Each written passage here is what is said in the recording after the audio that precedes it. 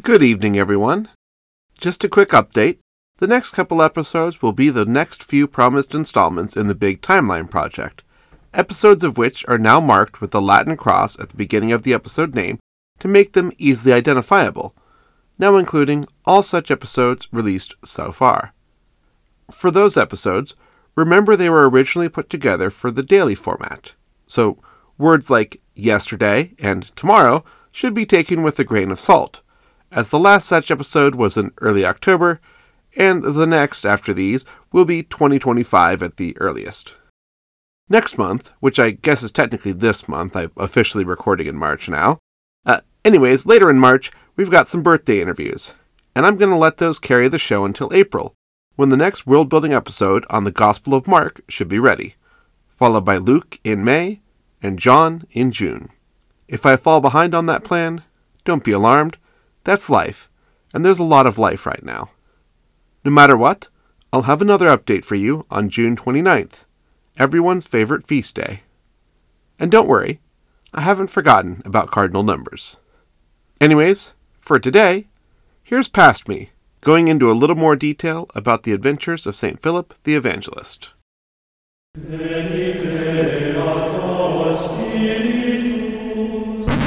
This is a popular podcast. Do not be afraid. Welcome to Popular History. My name is Greg, and yeah, there are show notes these days. They have transcripts and links. Lovely stuff. Anyways, last episode, we concluded our discussion of who can claim the status of the first Gentile convert. If the Samaritans Philip had converted shortly after Stephen's stoning count, and to be clear, as I previously argued, I don't think they actually should, since Samaritans aren't normally considered Gentiles, but if they do manage to count, then Simon Magus has a decent claim to be the first Gentile convert, as he was among those first recorded Samaritan baptisms. Let's dive in. Quote, "For some time, a man named Simon had practiced sorcery in the city, and amazed all the people of Samaria. He boasted that he was someone great, and all the people, both high and low, gave him their attention, and exclaimed, 'This man is rightly called the great power of God.' They followed him, because he had amazed them for a long time with his sorcery. But when they believed Philip, as he proclaimed the good news of the kingdom of God, and the name of Jesus Christ, they were baptized, both men and women. Simon himself believed and was baptized, and he followed Philip everywhere, astonished by the great signs and miracles he saw." End quote. Now, that's basically the part we covered last episode, but with the addition of Simon as a sorcerer. But wait, there's more. Quote, "When the apostles in Jerusalem heard that Samaria had accepted the word of God, they sent Peter and John to Samaria. When they arrived, they prayed for the new believers there, that they might receive the Holy Spirit, because the Holy Spirit had not yet come on any of them. They had simply been baptized in the name of the Lord Jesus. Then Peter and John placed their hands on them, and they received the Holy Spirit." End quote. This is one of the key texts for the practice of the sacrament of confirmation, as it shows a separate reception of the Holy Spirit after baptism. It's also interesting to observe how the baptism was carried out by Deacon Philip, but the confirmation part seems to have required the presence of the apostles, the predecessors of the bishops. This matches current practice, where deacons, or really anyone in a pinch, can baptize, but confirmation is generally reserved to the bishop. In modern practice, it might also be delegated to the priests. So maybe some of those priests who joined the Jerusalem Jesus Club after Peter's Pentecost homily could have done in a pinch. I also want to note that I saw some commentary suggesting that Philip the deacon was the same as Philip the apostle, sort of an embedded agent among the deacons. But I think the way that all played out just now is an effective counterargument to that theory. There's a million Johns, so why not multiple Philips?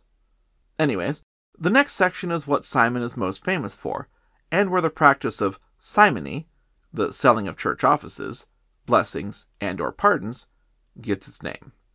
Quote, "When Simon saw that the Spirit was given at the laying on of the apostles' hands, he offered them money and said, 'Give me also this ability, so that everyone on whom I lay my hands may receive the Holy Spirit.' Peter answered, 'May your money perish with you, because you thought you could buy the gift of God with money. You have no part or share in this ministry, because your heart is not right before God. Repent of this wickedness, and pray to the Lord in the hope that he may forgive you for having such a thought in your heart. For I see that you are full of bitterness, and captive to sin." Then Simon answered, "Pray to the Lord for me, so that nothing you have said may happen to me." End quote. All right, so Peter condemns, and Simon Magus repents, and therefore the practice of simony is ended for all time. Just kidding. Simony is one of the most popular pieces of corruption in the church, and while being pretty consistently condemned, it just keeps popping up. We'll even get to the point where the papacy is effectively sold, and yeah, that's considered a low point. Not to mention the way the apparent selling of forgiveness in the form of indulgences helped spark the Protestant Reformation. There was some fancy mental and theological footwork being done to argue that the whole indulgences thing wasn't really simony, but the whole situation reeked of corruption, and Europe exploded. Now, look, it wasn't the only cause, and I'm being needlessly dramatic here, but let me have this one because that was fun to say. Speaking of things that we can have fun with, but should probably feel academically guilty about, I want to turn to some generally less reliable sources tomorrow. You know, the 3s, 4s, and 5s in our credibility scale. They've got more info on Deacon Philip, more info on Simeon Bacchus, remember that's the Ethiopian eunuch, a lot more info on Simon Magus, and heck, more info on Peter too, while we're at it. Of course, I think the word info might be a stretch. Words. Those sources have more words on those folks. I'm sure tomorrow will be a banger as we dive into the New Testament Apocrypha, and as we make our way to Rome. Thank you for listening. God bless you all.